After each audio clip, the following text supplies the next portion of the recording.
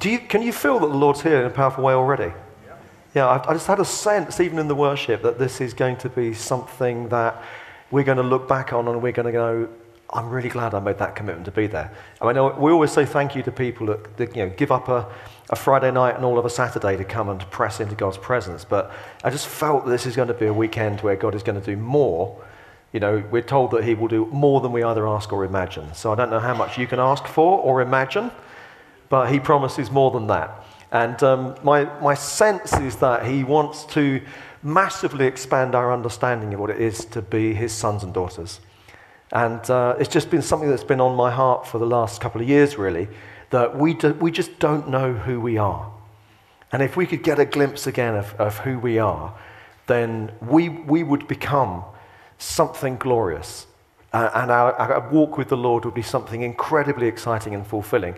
And in some ways, I think that's what in Romans 8, it says that creation waits for the sons and daughters of God to be revealed. I don't think that's a kind of end times, eschatological, when Jesus comes again thing. I think that's actually something that is all the time, creation is waiting for us to come into the place that God designed for us to be in. And that is something that we're meant to be, in a little way perhaps, just anticipating now, with fullness to come. But we're meant to be stepping into that already. Now, for me, that wasn't my upbringing. I was brought up in a very kind of traditional sort of setting. My parents went back to church having fallen away when I was born, which I'm sure was because they were overwhelmed with the joy of having me and wanted to go give thanks to the Lord, but it might have possibly been because they felt they needed some help. And I was in one of those churches where it was all very traditional, very formal, and the closer you got to this end, the holier it got and the more clothes you needed to wear. So they had a wonderful plan for how you keep kids in the church, which was make them carry things. So from my earliest days, I carried a candle, then when I was a little bit bigger, I carried a cross, and then carried a book, and that was the kind of way you graduated. And my faith, actually, during that season was very real. Through worshipping like that, I really came to an understanding of the God who made the heavens and the earth. I knew the holiness of God from that, and everything about the way that did church modeled this idea that God exists and he is to be worshipped, but he's high and he's lifted up. So that was my faith, really. It was real, didn't transform me, didn't make much difference to me on an everyday basis. If you'd asked me, are you a Christian, I would have said yes. If you'd looked for any evidence, you would have struggled to find any, other than the fact that for 1 hour a week I went into the church. What happened for me was I went to university and did the thing that I would do as a good Anglican, went to the college chapel, and that's the local expression of Anglicanism, so I joined there.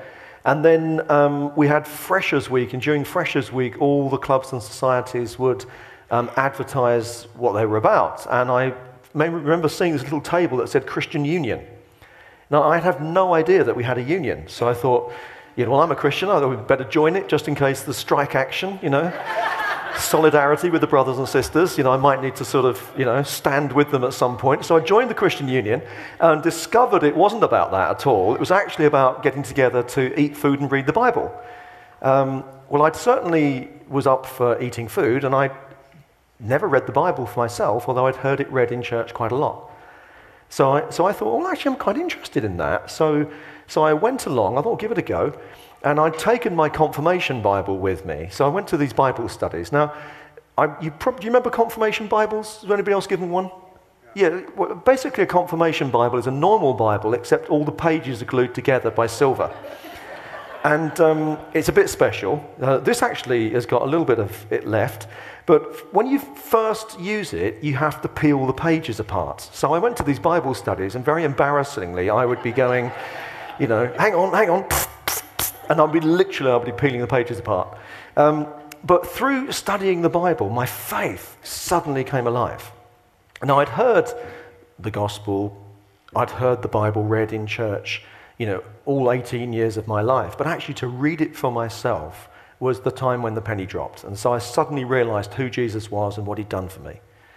And got incredibly excited about that. It all made sense. All these things that I'd been thinking about or experiencing or reading about suddenly fell into place. And I immediately got involved in evangelism. I was so excited about what I'd received. I wanted to share it with others.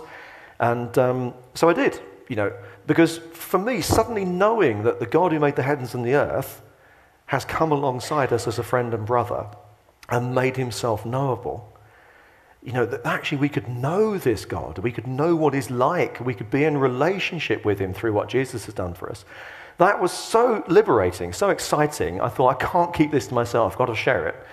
Now, the particular expression of sharing the faith I got involved with was overseas student evangelism. So I was a student at Cambridge, and there were loads of language students around. And so what we used to do once a week was we put on a tea party for them so they could come along and practice their English, so they can be evangelized, basically.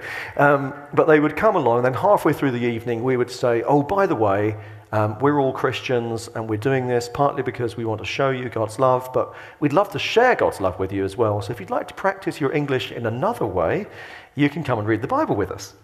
And quite a few people did, actually, but nobody ever became a Christian, or hardly anybody. Over about a year or so. And by this point, I'd graduated onto leading this team, so I felt a little bit responsible. And so I came into this season where I was really praying that God would start doing something more in what we were doing. Because I knew that simply reading the Bible had utterly transformed my own life. And so clearly, it could happen to anybody. So if it could happen to me, it could happen to anybody. So, Lord, whatever you need to do, please, just come and do it. We're longing to see people come to faith. And I couldn't connect that prayer to the answer, which I believe it was the answer. But basically what happened for me was, at some point during my second year as a student, I just encountered the Spirit in a fresh way. I didn't know that's who he was, but I was laying myself down to sleep in my room. And in those days, I wasn't a good evangelical, so I didn't have a proper quiet time in the morning. I was like out of bed, running down the road to get to lectures. But I often would read my Bible and then pray as I was going to sleep. And this particular week, and it happened 4 or 5 times over the course of a week, but as I lay myself down to sleep, the presence of God came into the room in a powerful way, in a way that I'd not experienced it before. In fact, the first time it happened, it was so strong, I kind of like sat out of bed because I was thinking there must be an angel come into the room or something. Sadly, I couldn't see him. But I just got filled with this sense of peace and of joy. And I noticed that gradually the things that I was believing in my head began to trickle down into my heart. You know the difference, don't you? You know the love of God, but actually to know the love of God for you, to experience that, to feel it, to live in it, that's a completely different thing. And I'll say this happened several times over the course of a week. Nobody ever prayed for me to be filled with the Spirit. I had never met a charismatic person. Nobody had ever described this experience before, so I didn't tell anybody about it at all.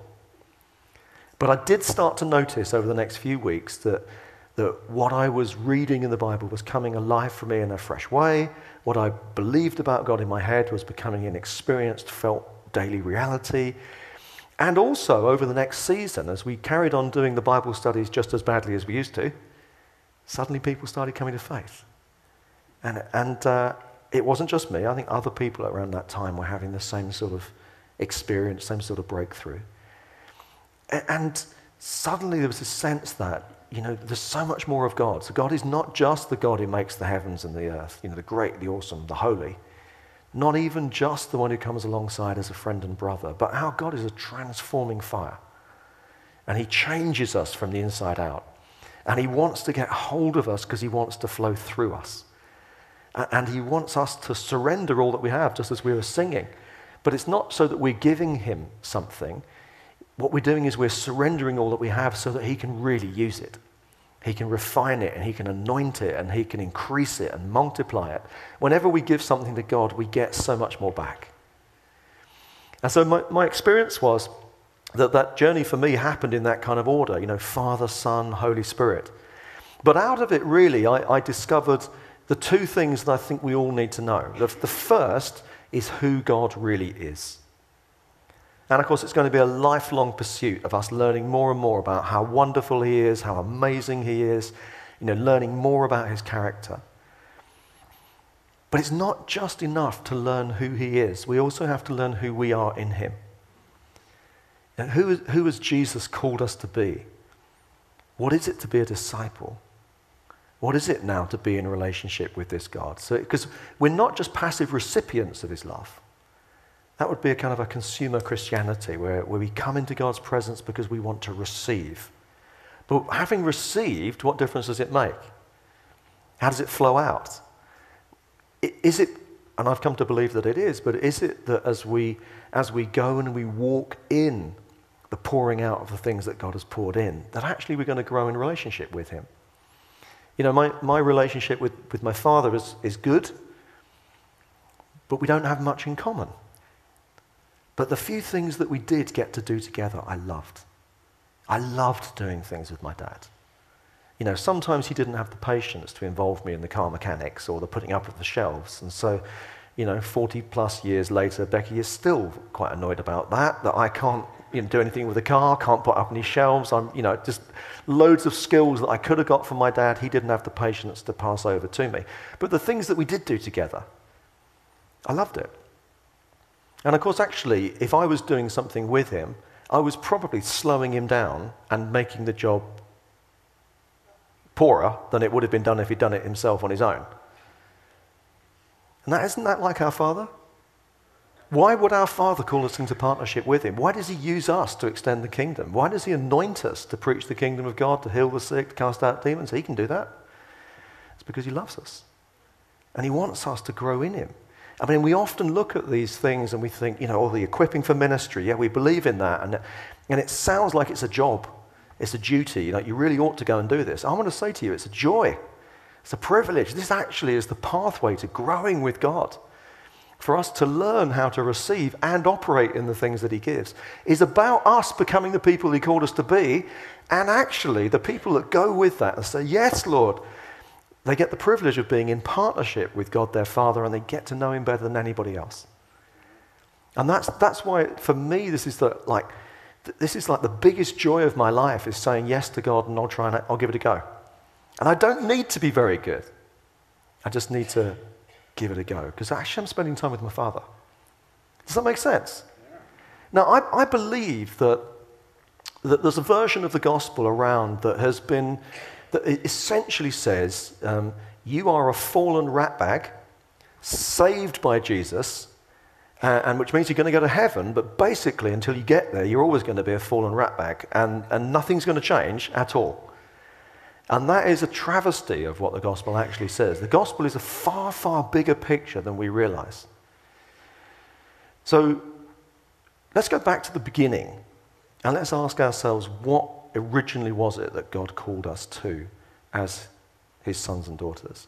Well, if we go into the book of Genesis, which is a good place to start, isn't it? I mean, you know these verses really well, but just in the last couple of years or so, I've been seeing them in a really, really different light. So we know the two creation accounts.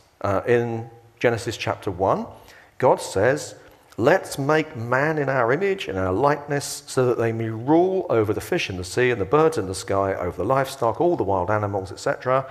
So God created mankind in his own image. In the image of God, he created them, male and female. He created them, and he gave them this.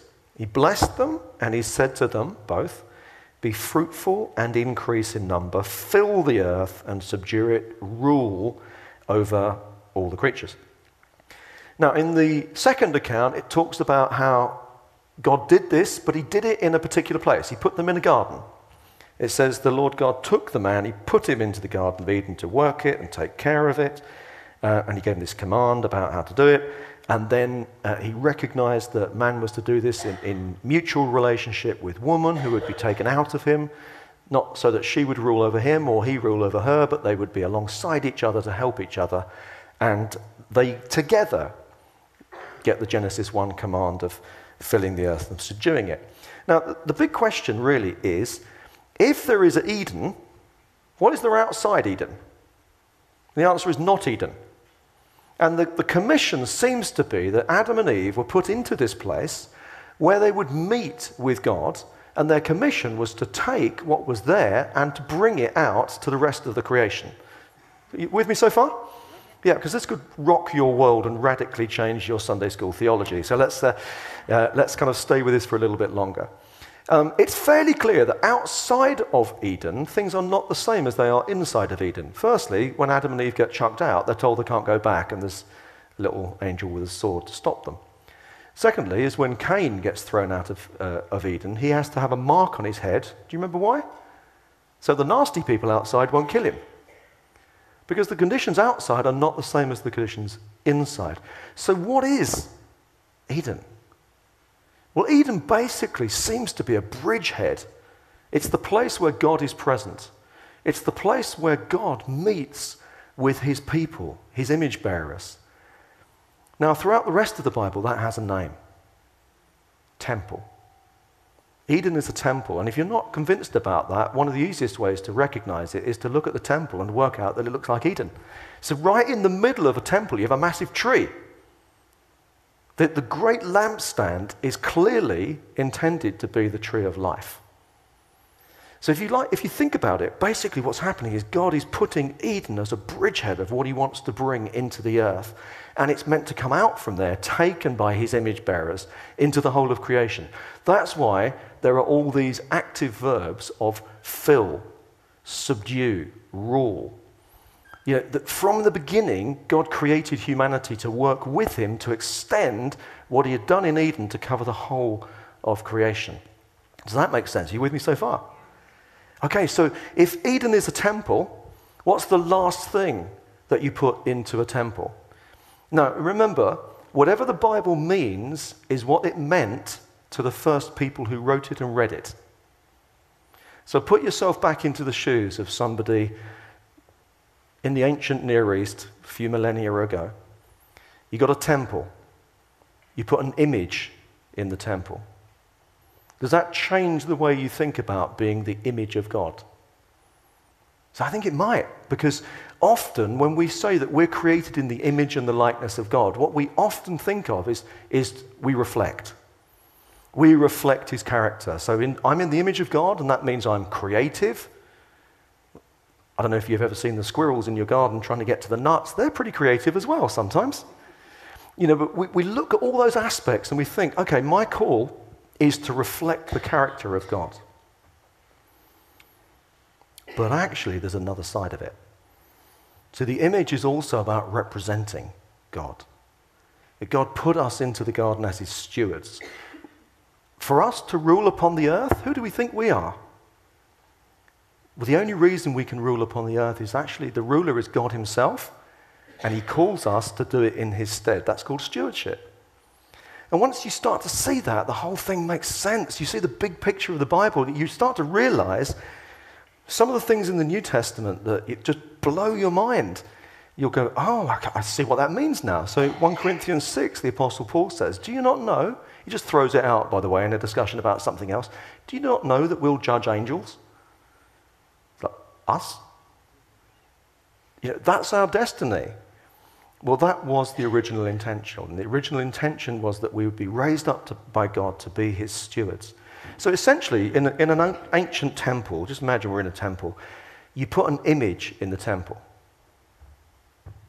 Now, the image does two things. The image is the focus of worship. It gathers together all the worship. But the image also somehow brings the presence of the God into that place. So for us, human beings, to be in the image and likeness of God and called to be the image of God and take God's presence, God's power out into creation, basically we do two things.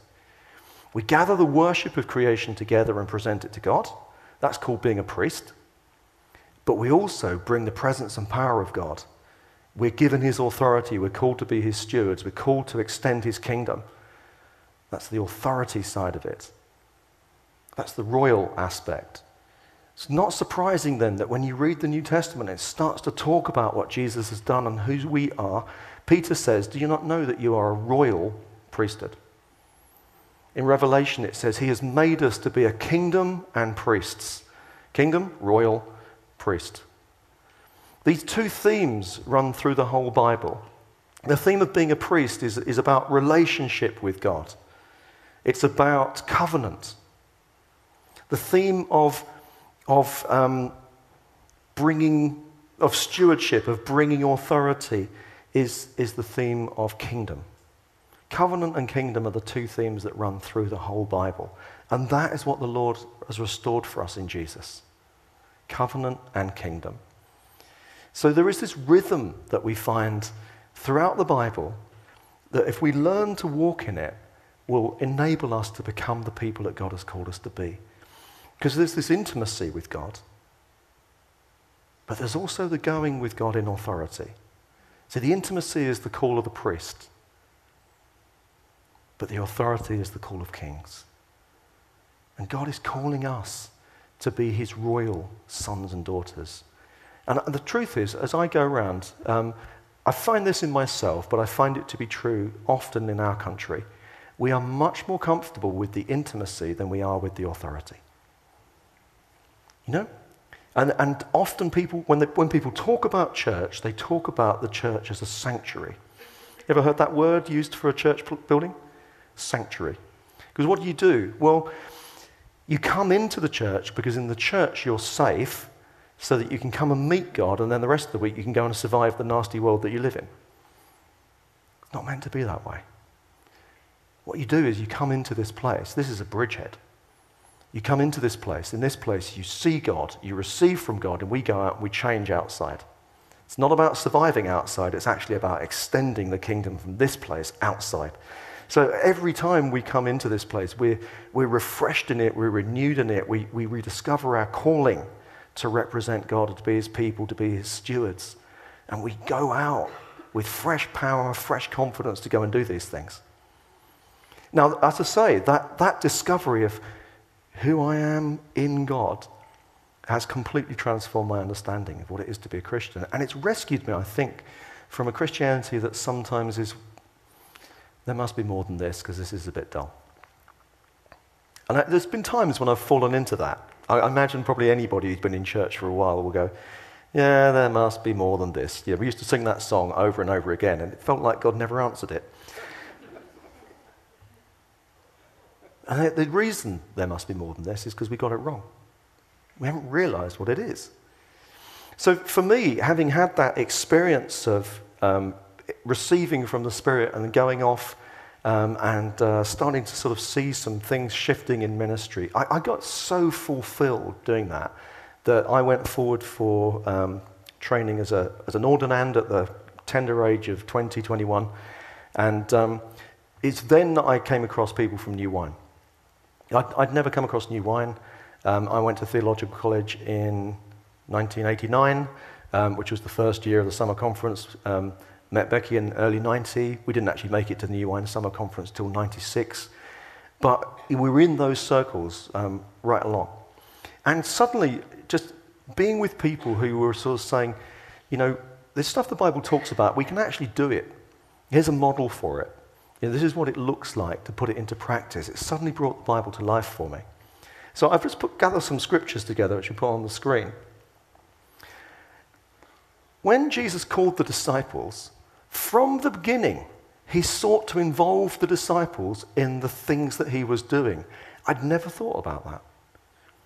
You know, I think I'd seen and understood that Jesus was doing signs and wonders and miracles as he went around preaching the gospel, but it never occurred to me that he actually, from the beginning, wanted them to be part of that. So in Mark 3, at the call of the disciples, it says Jesus went up on a mountainside, he called those he wanted, and they came to him, and it says he called them that they might be with him, that's the intimacy, and that he might send them out to preach the kingdom of God and drive out demons. That's the authority. So from the beginning, there was that rhythm of intimacy and authority. We come to Jesus and we enjoy his love, and we go from Jesus and we take his power out and we do what he calls us to do. So that rhythm is in Scripture right the way through. Adam and Eve were created on day 6. What happens on day 7? Day off. Day 8, go to work. So there's a rhythm there as well. So they start in rest and then they go off to work. Just out of interest, do you know when the Jewish day begins? Yeah, sundown. So the Sabbath begins when the sun goes down. So a Jewish conception of a day is that we start off by celebrating with each other and then going to sleep. Because God can run the world quite happily without us. So we start off in rest and celebration, which is Sabbath, and then we wake up and we go to work with God.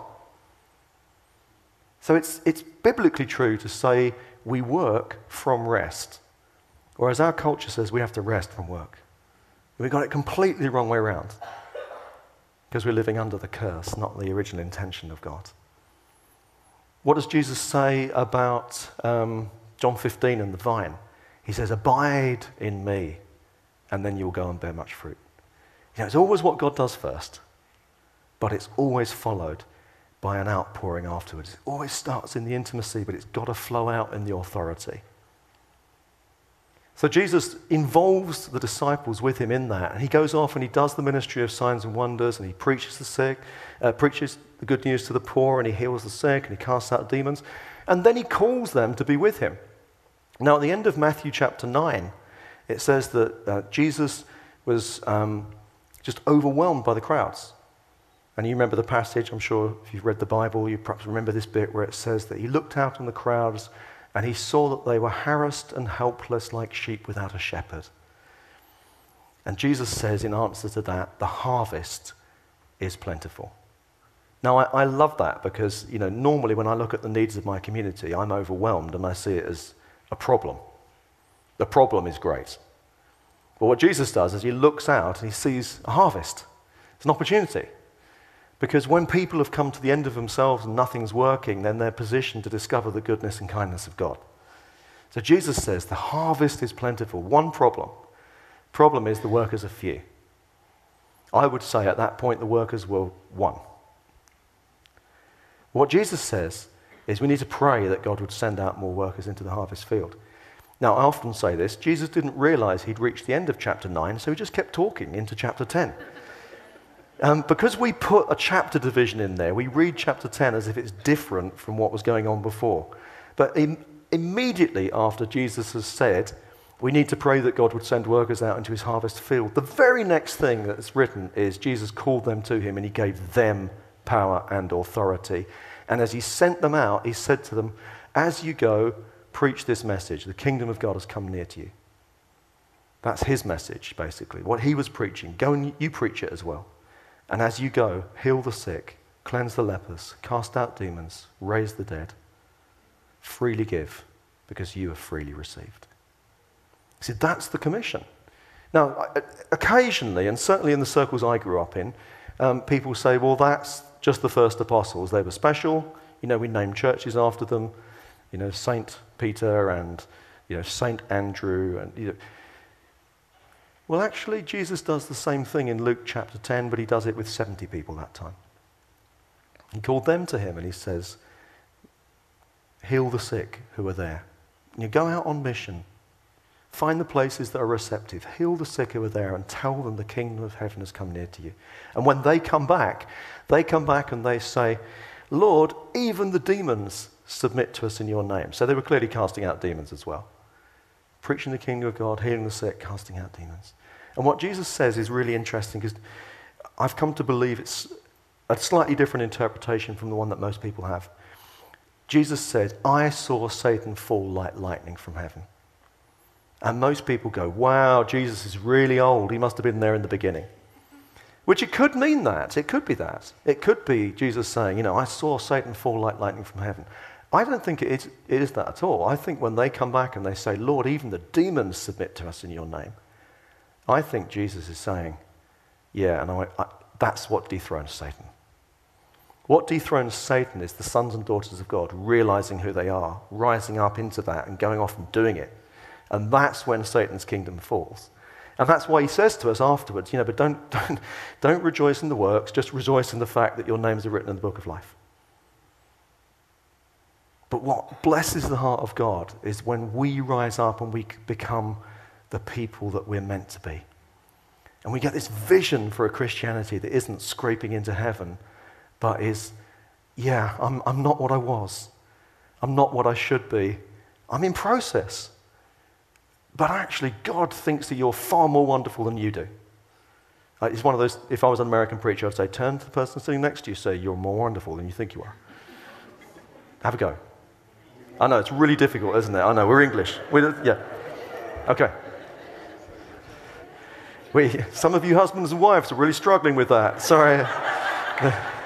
There'll be ministry later. Don't worry, it's a big value of ours. We always do ministry. So, if we could know who we are. So, I want to share some verses with you from Galatians. They're very famous. Galatians chapter 3 towards the end. But I want to challenge you because I think so often we fall into a non-biblical expectation of ourselves. And part of what this weekend is, yeah, it's a time to encounter God, but it's also a time to reset our expectation. And because he can do more than we can either ask or imagine, that expectation level is always going to go up. I often say to people, you know, when Jesus is talking about prayer and asking God for stuff, try and find me a passage where Jesus says, oh, easy boys, rein it in. There aren't any, are there? There are no Jesus is always saying, God is way better than you think he is.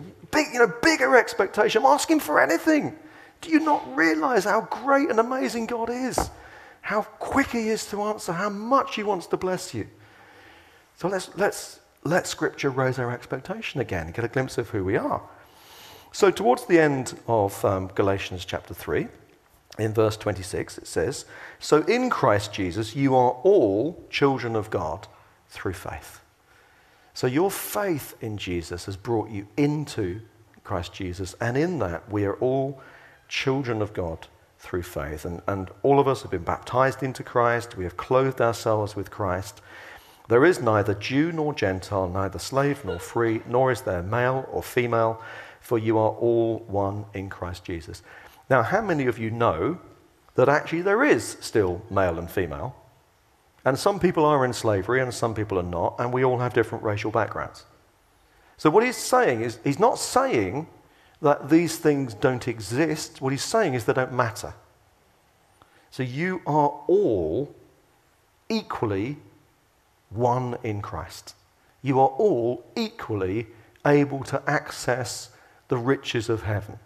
You are all equally the beneficiaries and objects of his favor, his blessing, and all the resources of heaven are available to you, whether you're one of the chosen people or one of the Johnny-come-lately, whether you're male or female, or whatever your socioeconomic status in life. It's all for you because you're all one in Christ Jesus, equally sons and daughters of a living God. You know, sometimes people say God has no favorites, but if he does, you're it. You know, every single one of us, no first class and second class Christians, we're all first class. But then what he goes on to say is that something fundamental has happened which has changed. Now, a lot of us probably are comfortable with the language around being children of God. You know, it makes sense to us because we're very familiar with the intimacy bit of the intimacy authority spectrum. And perhaps that might have been part of your conversion, to discover that you have a relationship with God, that you can press into his presence and enjoy it, and you love it. So we're fairly comfortable with being children of God, and we sing the songs that express that. And we should, because it's the thing that the enemy will constantly want to challenge. He will always want to challenge that, because if we really knew who we were and how good a Father is, then we would be potentially released.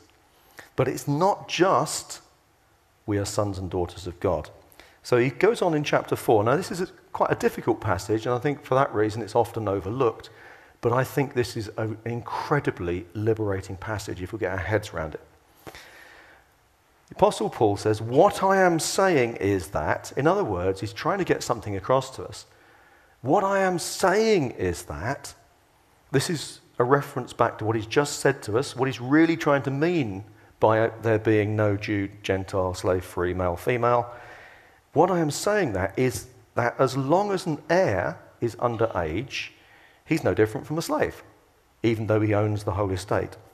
The heir is subject to guardians and trustees until the time set by his father. So what he's saying to us is okay, you're sons and daughters of God, and that makes you heirs. This is part of the authority piece. If we can get our heads around this, this is going to completely transform the way we see everything. So by revelation, by your discipleship, I would hope most of us here probably are reasonably comfortable with the idea that, yep, I am a child of God. Okay? Most Christians probably in this country have come to that realization. I'm a child of God. Okay, so you're a son of the living God. So if you're a son of the King of Kings, what does that make you? If you're a daughter of the King of Kings, what does that make you? So we are sons and daughters, but we are also princes and princesses. So we are royal because he is royal. That means that we are, yes, we're children of God, but we are also heirs of the King. And all of his stuff is our stuff by right. Now, a lot of people go, oh, that's amazing, you know. And for me, that was a massive breakthrough, particularly in areas that I don't find easy, don't enjoy, like deliverance. To actually, you know, start engaging in deliverance with that sense of, hang on, this is not just me, Paul from Harlow, who went to a comprehensive school. This is, I'm a son of the King of Kings. I'm Prince Paul, you know. I am Prince Paul. You cannot stand against the name of Jesus. I have the right to carry his authority. You know, that totally changes the way you pray, by the way. That was like a revelation. And I believe that the reason we have these quiet times is so that God reveals to us again who we really are. And he gives us the ability to go out from that place going, I'm confident in who I am now. Yeah, he's spoken to me again this morning. I know who I am. I've been reminded. So I can go out, I can do this stuff because God's told me. This is who I am. But look what he says in verse 3. Well, verse 2, let's back up for a bit. The heir is subject to guardians and trustees until the time set by his father. So it's an obvious picture. In those days, in a rich household, you would have the children would be looked after by a tutor who would be a slave, but the tutor would be in charge of them. So although potentially everything belongs to them, in practice it doesn't, because they're underage. They're under the authority of the tutor. Now, in context, he's saying that this is the way the law functions, but what I really want to tell you is that the time has changed. We're not there anymore. So can I just throw a little question out to you? When you think of yourself as being a child of God, how old are you? An interesting thought, isn't it? I don't know if you've ever thought about that. You know, I am a child of God. How old are you? I'm a child of my Father, still. It's been a long time since he picked me up. I think the danger is that often when we talk about being a child of God, well, I'm fairly confident none of you are actually saying, I am a baby of God. Possibly. I mean, there might be a few of you saying, I am a toddler of God. I think mentally most of us think I'm sort of like an 8-year-old of God, maybe, 6-year-old of God, I'm not quite sure. But what it is that kind of concept, that image speaks to us of the intimacy. Because we sing, you know, I am a child of God, and we immediately connect that to intimacy, to enjoying his love, and so we think of God carrying us, which means we must be little because he's big, and therefore we're probably little children of God. Is that right? Yeah, okay, so possibly some of you think, no, I think I might be a teenager of God because I'm always kind of like, you know, I'm rebelling all the time and I just want to suggest that what Paul says in this passage is that we are not babies of God, we are not toddlers of God, we are not preteens of God, we're not teenagers of God, we are grown-up kids of God. And this really changes the way that we read this stuff. The heir is subject to guardians and trustees until the time set by his father. In other words, you have to come to a time when you are treated as an adult. So also, when we were underage, spot the tense, past tense, when we were underage, we were also in slavery under the elementary spiritual forces of the world. But when the set time had fully come, in other words, it has happened, God sent Jesus to redeem us, that we might receive the adoption to sonship. So we have been adopted as his sons and daughters. The phrase that Paul uses there would have been very familiar to his first hearers. It was a phrase about, literally it's translated as son placement. The idea is that you would place your son, put them alongside, and you say, this is my son. Now, for us, adoption is something that is normally done with little children, right? I mean, adoption is a beautiful concept. There's a fantastic video Chris Cantire has done for Thy Kingdom Come. If you haven't seen it, go check that out. It's a brilliant video. And Chris has just written a book on the theology of adoption, because it's such a beautiful, powerful New Testament image. Now, the beautiful thing about adoption is that it's a choice, right? Isn't that great? It's a choice. So we're adopted, which means God has chosen us. Adoption is never an accident. Nobody ever wakes up in the morning and goes, oh no, I've got another one. You consciously set your choice upon someone and then they're brought into your family. But see, what we don't realize is that in the ancient Roman world, you didn't adopt children because the chances of them surviving were pretty low. You adopted adults because you wanted to be sure that you had an heir who was actually going to survive. So the Roman emperors would regularly adopt their favorite general and make them their son. And then so suddenly, history would be rewritten. This person has always been my son, and everything I have is theirs. Now, this kind of was seen as being a coming-of-age kind of ceremony as well. Now, the Jews had a coming-of-age ceremony, still do. Bar mitzvah for the boys, bat mitzvah for the girls. And basically what happens is it's a coming-of-age ceremony. But the point is, it's not just about growing up, it's about now acting as an adult. So when a boy is bar mitzvahed, what happens is the boy is now going to be treated as an equal in the family business, and he's going to be trained to, and authorized, to run the family business. It's about trust. A girl would be the equivalent. At her bat mitzvah, she would be brought up, and she would then be trained and authorized to run the household. That was the way they divided things in those days. Boys got the business, the girls got the estate. And they'd run those two things separately. Some of the rabbis suggest that what would happen at a bat mitzvah would be the religious bit in the temple, but then the father would march the son down to the gate, and he would present the son to the elders, and he would say, this is my son whom I love, and I'm well pleased with this one. Sound familiar? Jesus' baptism. See, the point is that what the Father's doing is not just saying this is a relationship that I have, but it's also this is a responsibility I trust you with. How old are you? See, God's not looking for toddlers of God. He doesn't want his sons and daughters to be preteens.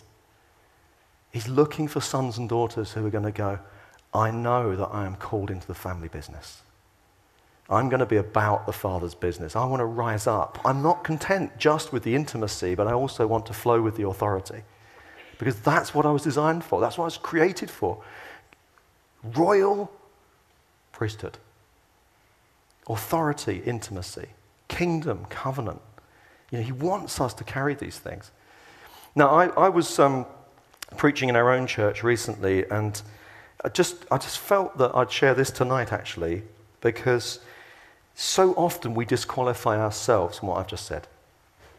So what I'm saying to you is you are as equally trusted as anyone on this planet has ever been by God. God is as excited about your potential and power as anyone he has ever created. 1 John 4 says, in this world we are like Jesus. It's like, I'm not. From the Father's perspective, I could be. So we have this incredible calling. God believes in us far more than we believe in ourselves. That's why he says, with God, anything is possible. Nothing will be impossible. But he wants to do it with us, which means that through us, with God, nothing is impossible. I can do all things that God calls me to through Christ who strengthens me. It just blows my mind. But most of the time, I find a reason why I can't. And I was sharing with our team about that passage with blind Bartimaeus. And it's Mark chapter 10. But I realized when I was preparing for it that most of us, as we As we think about the essence of sin, what we think of is that sin is self-assertion, pride. You probably even said this. Some of us, if we've spoken on Alpha courses, we've probably at some point said, sin is a little word with I in the middle. It's the sort of thing you have to say when you're doing Alpha courses. But what we're basically saying is sin is prideful arrogance, establishing our own kingdom. And that is sin, don't get me wrong. But actually, it's equally sinful to choose to live under a lie when it's been exposed. It's equally sinful to be passive. It's equally sinful just to pull back and let everybody else get on with it and count yourself out.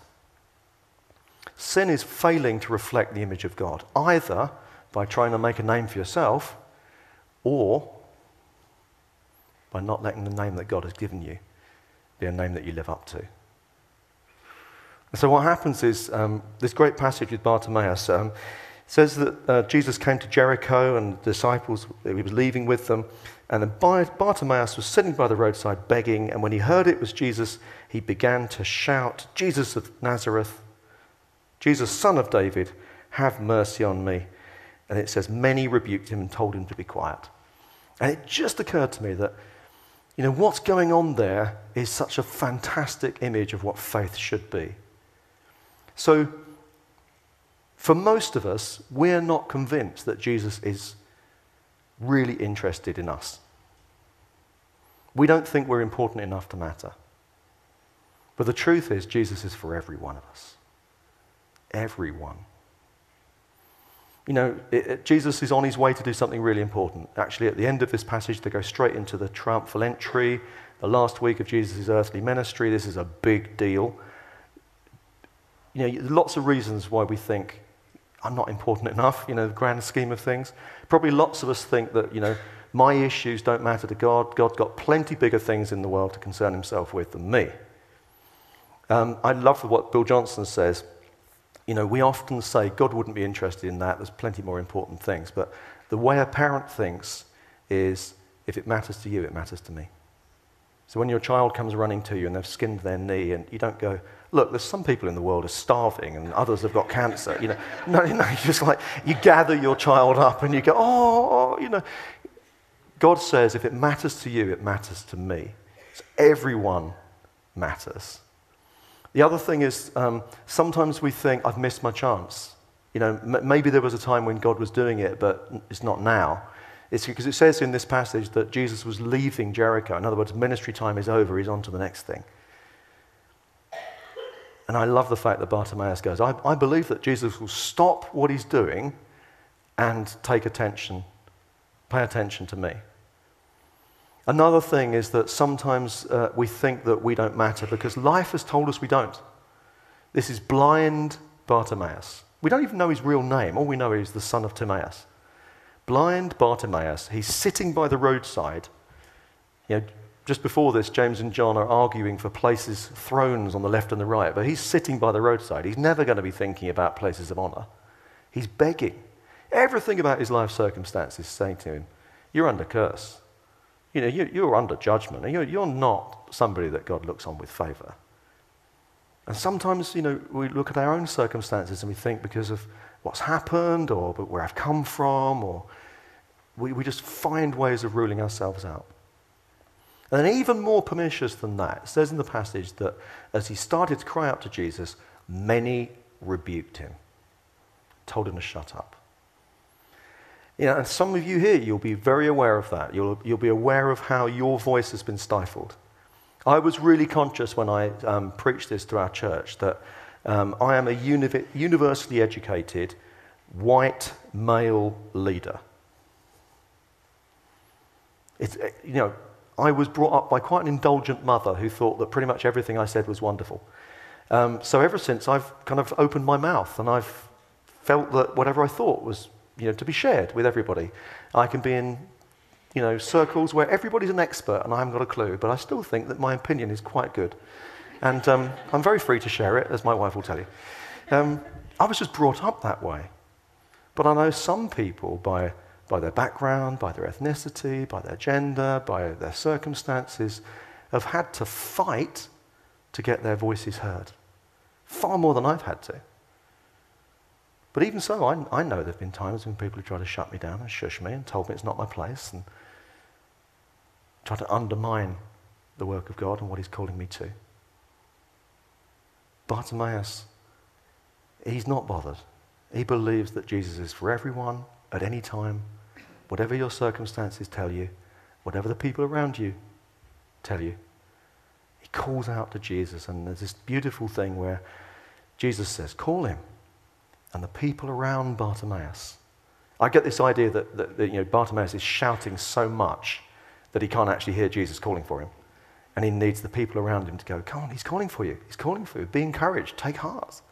He's calling for you. And maybe that's my role today. That my role is to say to you, take heart. Jesus is calling you. Jesus is calling you. And he's calling you to be a glorious one. He's calling you to shine. He's calling you to carry his authority. Yeah, he wants to gather you into his arms so you know intimacy, but he wants you to walk out there with your head high as a prince or a princess. He wants you to walk in authority and go and do the stuff because God's with you. So don't rule yourself out. Now, some of you, you'll be thinking, I'm not sure I'm there yet. But that's what this weekend's about. This weekend, I think, is about spending time together in the presence of God that he can rewrite the things that are over our hearts. And we're going to spend a lot of time in ministry, but I think every opportunity we have, we're going to ask the Holy Spirit to come, because it's got to be from revelation that it comes. But we've got to say yes to it as well. We've got to say, yes, Lord, I'm prepared. I'm actually going to ask you not just to surrender the usual things you think about, but I'm asking you, with all to Jesus I surrender, to surrender some of the images you have of yourself, to surrender some of the theology that you might have been brought up with, to surrender some of the even your view of God. Because whoever you conceive him to be, he is greater, more wonderful than that. Amen? Amen. Well, why don't we stand? We have a phrase in New Wine. It doesn't work unless you stand up, if you're able. But it certainly doesn't work unless you hold out your hands as if you're going to receive a gift. So this is what we'd love to do.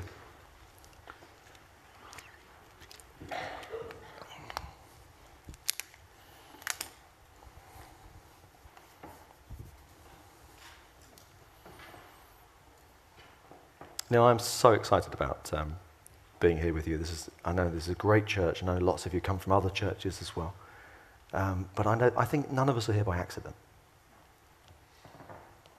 I think God's got something really special he wants to do.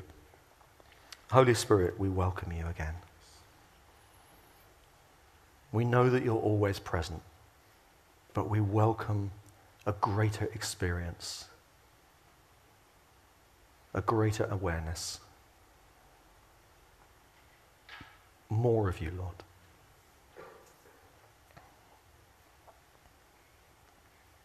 And let our hearts say yes.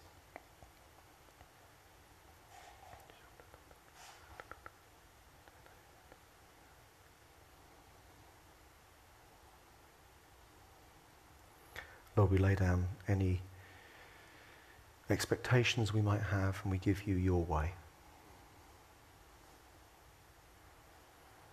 We even lay down any reservations we might have and we ask for your will.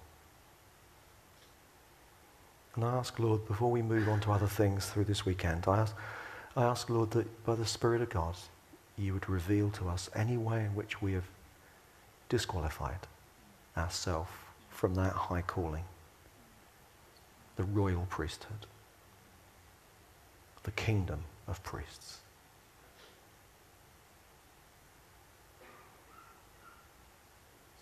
Now, simply in the stillness,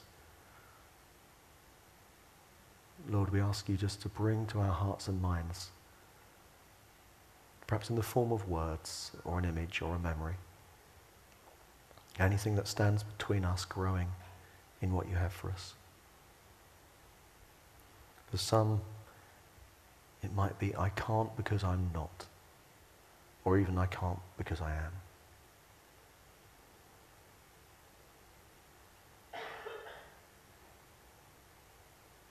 For some of us, it'll be, I can't because I did. And And the Lord wants to lead you back to the cross to set you free. Maybe even for some it would be, I can't because it was done to me. And the Lord wants to gather you in his arms and heal you. If you find yourself saying, I can't because I don't want to, or I won't. And the Lord knows the secrets of our hearts. And again, he'd just be saying to us, just surrender it again. You know, we keep on saying yes to the Lord at a deeper level of surrender and sacrifice, don't we? Lord, we give you permission to rewrite the deep inner beliefs of our hearts and minds. We pray for revelation of who we are in the Spirit, who we are in Christ. And I want to pray, Lord, that you would meet us in this. So I pray, Lord, that you would release a fresh sense of power and authority to your royal sons and daughters. Let it come now. Fall on us now, Lord. We just receive this by faith. We say yes to what you say. Now we love to bless what God is doing. In a sense, we all get to be like the people around Bartimaeus and say, yes, it's you, it is you. Believe it, he is calling you. Cheer up, take heart. It's you. And we do that in praying for each other. And there's nothing holier about the front, it's just logistically useful. But I sense that I can see the Spirit of God resting on loads of you, but others, I may not be able to see it, but you'll know something is happening. It may just be that what's happening is that you're finding an intense desire for it to be happening. Well, that comes from God. It's not from the enemy, and it's not from you. And our God, if he stirs something up, it's because he wants to meet that. He wants to answer that. So let's make the most of our time together. If you sense any of those things, why don't you come now, come at the front, just so we can minister to each other more easily. So just come out from where you are, and we'll gather across the front.